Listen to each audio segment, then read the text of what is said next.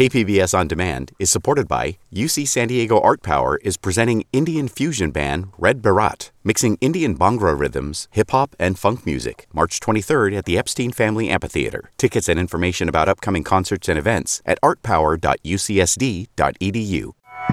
Warrants were unsealed in the SDSU rape investigation. The warrants were sealed because they were part of an active investigation that took nearly 10 months to complete. I'm Jade Hindman. This is KPBS Midday Edition.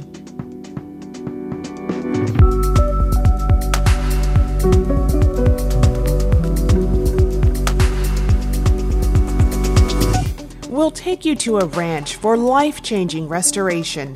Families can come and spend 5 or 6 hours here, enjoy pony rides for the kids. They can do archery, they can do laser tag, arts and crafts, hiking. We'll tell you about the upcoming Keepers of the Culture event on your weekend preview. That's ahead on Midday Edition.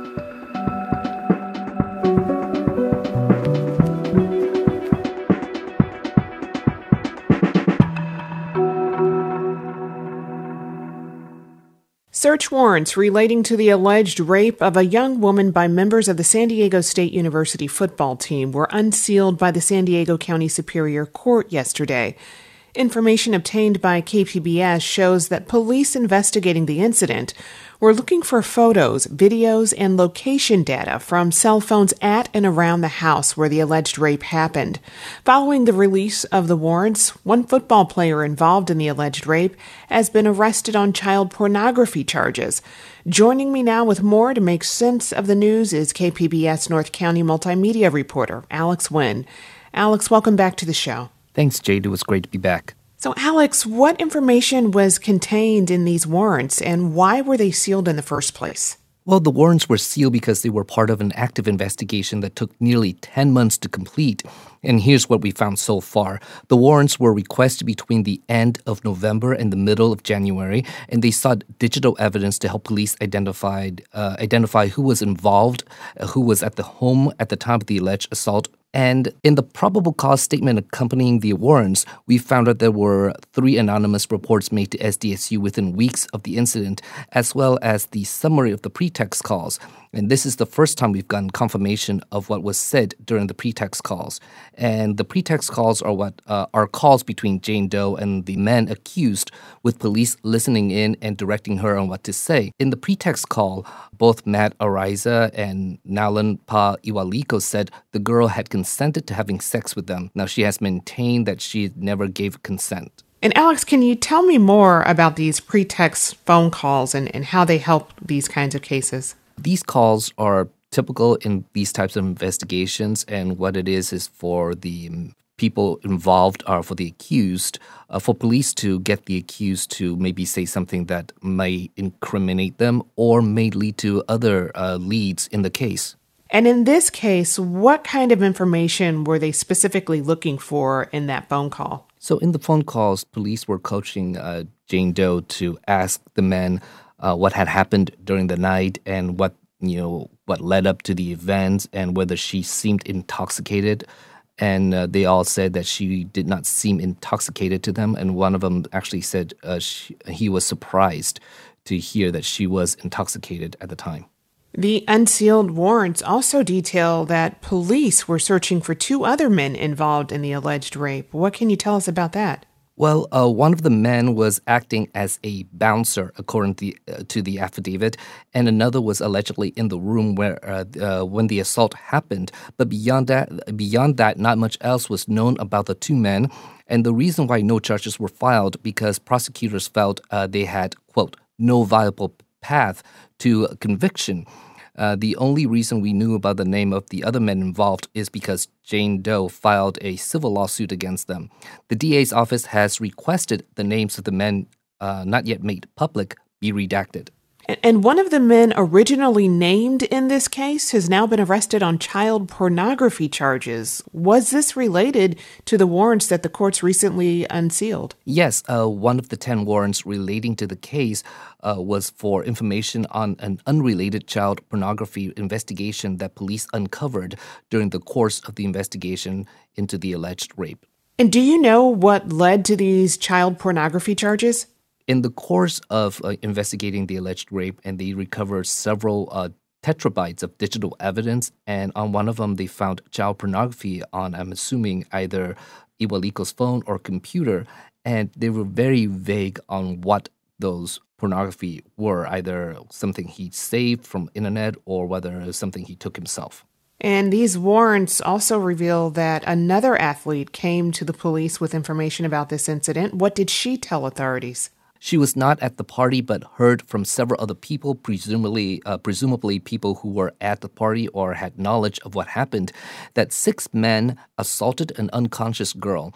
She did say that she heard Araiza and Iwaliko got consent before the girl passed out. What have attorneys on both sides of this case said about this new information? The attorneys for both Doe and Araiza say that the affidavits confirmed their client's version of the events. Dan Gillian, the attorney for Jane Doe, said the judge who unsealed the warrants found probable cause to grant the warrants in the first place. Kerry Armstrong, the attorney for Matt Araiza, said the affidavits will help his client's civil defense case. I've been speaking with KPBS North County multimedia reporter Alex Wynn. Alex, thanks. Thanks, Jade.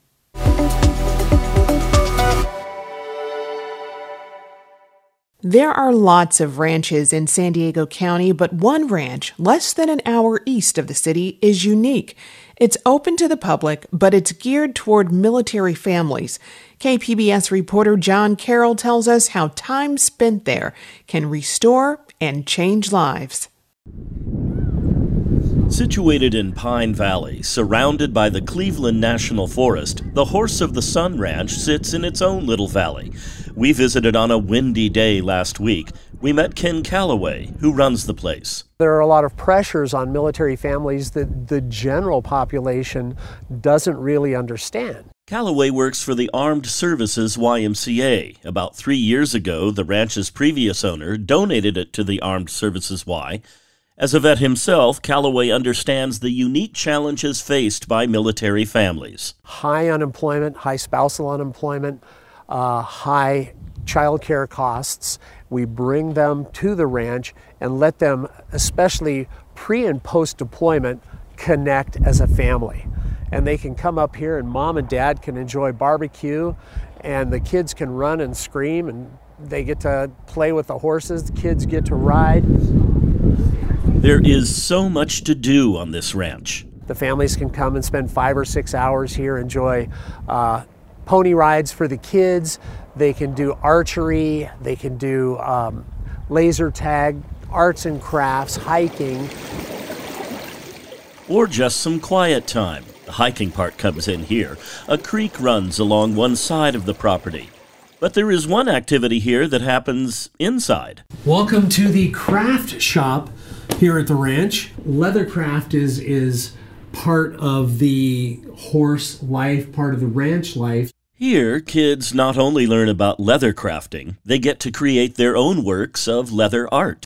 A kid or adult can make a nice little bracelet, something they can keep forever. Good boy. Everything here is designed to take visitors' minds off their day-to-day lives, to forge new bonds, to de-stress. With a military lifestyle, there's obviously a lot of uncertainty for the children and the family as we tend to move around a lot. That's Commander Peter Birch. We were there when he, along with his wife and 3 girls, rolled up in a black SUV, and you might have noticed an accent. Commander Birch is a helicopter pilot with the Royal Navy. I'm out here working for Naval Air Forces with the U.S. Navy. Like with any other military family, he says the time spent here means a lot. For the children and the family to come out to a place like this, be surrounded by nature, also playing with the horses as well, is fantastic. It's a really good grounding experience for the children. A perfect place to make memories. And that brings us to the first military family to visit the Horse of the Sun Ranch about 6 years ago. We spoke to Katie May and her 8-year-old daughter Sam on Zoom. I remember times in my lifetime when I was really little, and I couldn't wait to move back to California to see Little Moon again. Little Moon is one of the resident horses here. He's a gentle, sweet animal that has lots of patience around humans. Sam first met him as a toddler, and she says she doesn't really remember that first meeting. But a few years later, the family visited the ranch again. Turns out Little Moon remembered Sam and was very happy to see her. Katie described the moment. When you started grooming him, he hugged you. He turned and saw you and hugged you. A horse hug, as Katie explained, is when a horse puts his neck and head around you. I love him because he's super sweet. He's the calmest and nicest horse I have ever met in my lifetime. There are lots of things to say about the Horse of the Sun Ranch, but stories like Sam's really sum it up. As the sign out front says, a place where horses and nature lift the human spirit. And one might add, a place where memories are made that last a lifetime. John Carroll, KPBS News. You're listening to KPBS Midday Edition. I'm Jade Hindman. For our weekend preview, we have art made with the help of artificial intelligence, art made for and by kids, and plenty of music. Joining me with all the details is KPBS arts producer and editor Julia Dixon Evans. Julia, welcome. Hi, Jade. Thanks for having me. So first up, we have a new installation and artist residency at the New Children's Museum, courtesy of Swish Projects. The project is called The Kids Run This Place. What do you know about it? Yeah, this just opened last week, and it was commissioned by the New Children's Museum as a way of kind of documenting who the museum is as an organization and a community. And it ended up as kind of like a giant multi-part self-portrait of the building and the people who go in it. And of course, it was inspired by the fact of the children who are at the center of everything there. Swish Projects is a design studio based in San Diego and LA, and I talked to them this week. John Idiola from Swish said that they came up with the whole concept when they did a site visit to the museum early on. There were just kids everywhere leading their parents around. It wasn't the other way around like you see in a grocery store or the mall. It was like kids were leading the adults and kind of dictating the pace. I was just like, man, the kids run this place. And we all laughed, and Edwin was like, that's our tag. That's what we're going to brand this as. And at the museum, The Kids Run This Place has manifested in 3 parts. There's a self-portrait of photos and videos that were made by Swish that's on display. There's a participatory art-making activity so that visitors of the New Children's Museum can make their own portrait of the museum and kind of add it to this collective portrait. And then there'll be works in a gallery that are made by students in some of these intensive workshops that will be led by Swish throughout the year. And next we have a special event honoring the San Diego African American Museum of Fine Arts Keepers of the Culture recipients for this year. Tell us about this. So this event honors a handful of Keepers of the Culture Award recipients. These are people who have made significant contributions to African American culture in San Diego. This year's recipients include Ken Anderson. He's the director of the Dr. Martin Luther King Choir San Diego, also the UCSD Gospel Choir and the Grossmont College Gospel Choir. There's Jean Cornell Wheat, who's a painter and a sculptor. There's smooth jazz guitarist and singer Elliot Lawrence, and Dr. Johnson Warren, who is the publisher of San Diego Voice and Viewpoint. And finally, the Honorable Leon Williams, who was the first Black person elected to the city council. That was in 1969. And then he also went on to be the first Black person elected to the County Board of Supervisors in 1982. So they're doing a special event on Saturday to honor them. It's at the San Diego History Center. There will be a performance starting at 5 with a reception. The band Lyrical Groove, led by Kendrick Dial, will be performing. And then the program and presentation starts at 6 o'clock. All right. And next we have some art made with artificial intelligence. What can you tell us about Adrian Huth's art? Yeah, so Adrian Huth has a new exhibit of huge paintings at Be Free Studio in La Jolla. And these are oil and acrylic on canvas, like large scale, 60 by 60. But they started digitally using AI. And he used an AI image generator where you enter a text phrase and it spits out this artistic rendering of that phrase. And he'll sit there and modify the phrase to kind of adjust what image comes out. there's some kind of communication almost seemingly happening in which this program is going through this database of stuff and almost trying to be an artist. It could be just naivety, and it just feels like that because really I'm making all the final decisions. I'm rejecting it, or I'm saying, no, I want it to look like this, or I'm modifying it in this way. But there does seem to be like an eye of the artist of the AI tool. And after he gets an image that he likes, he then takes it to his studio to paint a rendering of that image on the canvas. And he sort of likened the process of using AI to this historical use of samples in hip-hop music or in collage art. So there's 10 paintings in total, and it's on view until March 11th. And the Gallery Be Free Studio is open 11 to 5, Tuesday through Sunday. And next, the San Diego Symphony is performing music by Beethoven and Stravinsky. Tell us a little about these concerts. Right. This is with guest conductor Case Scaglione, and their performances at 8 o'clock tonight and tomorrow night. They're playing Beethoven's Concerto No. 3 and his Symphony No. 4. And they're also playing this work by Igor Stravinsky, his Symphonies of Wind Instruments. And this is a version he revised in 1947 to remove some of the more obscure instruments from his original.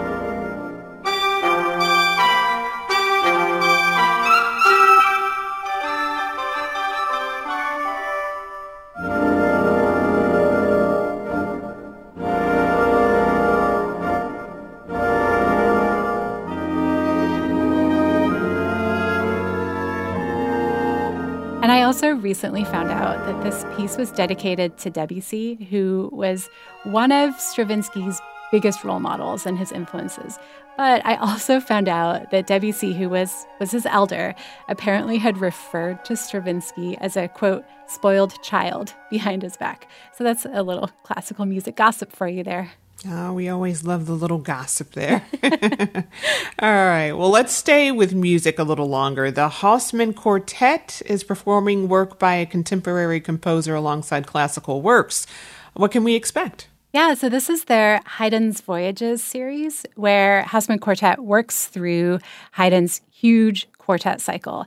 But they also pair his work with his own contemporaries as well as living composers. And this month's living composer is Tamika Reed, who is a 2022 MacArthur Fellow.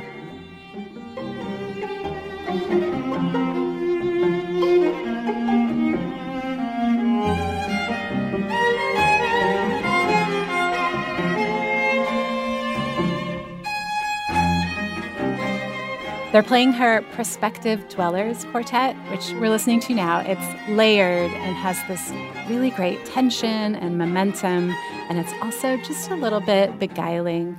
And the quartet will also play work by Mendelssohn to round out the afternoon. It's going to be on Sunday at 2:30 p.m. aboard the Berkeley ship at the Maritime Museum downtown. And you can find details on these and more events or sign up for Julia's weekly arts newsletter at kpbs.org/arts. I've been speaking with KPBS arts producer and editor Julia Dixon Evans. Julia, thanks. Thank you, Jade. Have a good weekend. You too.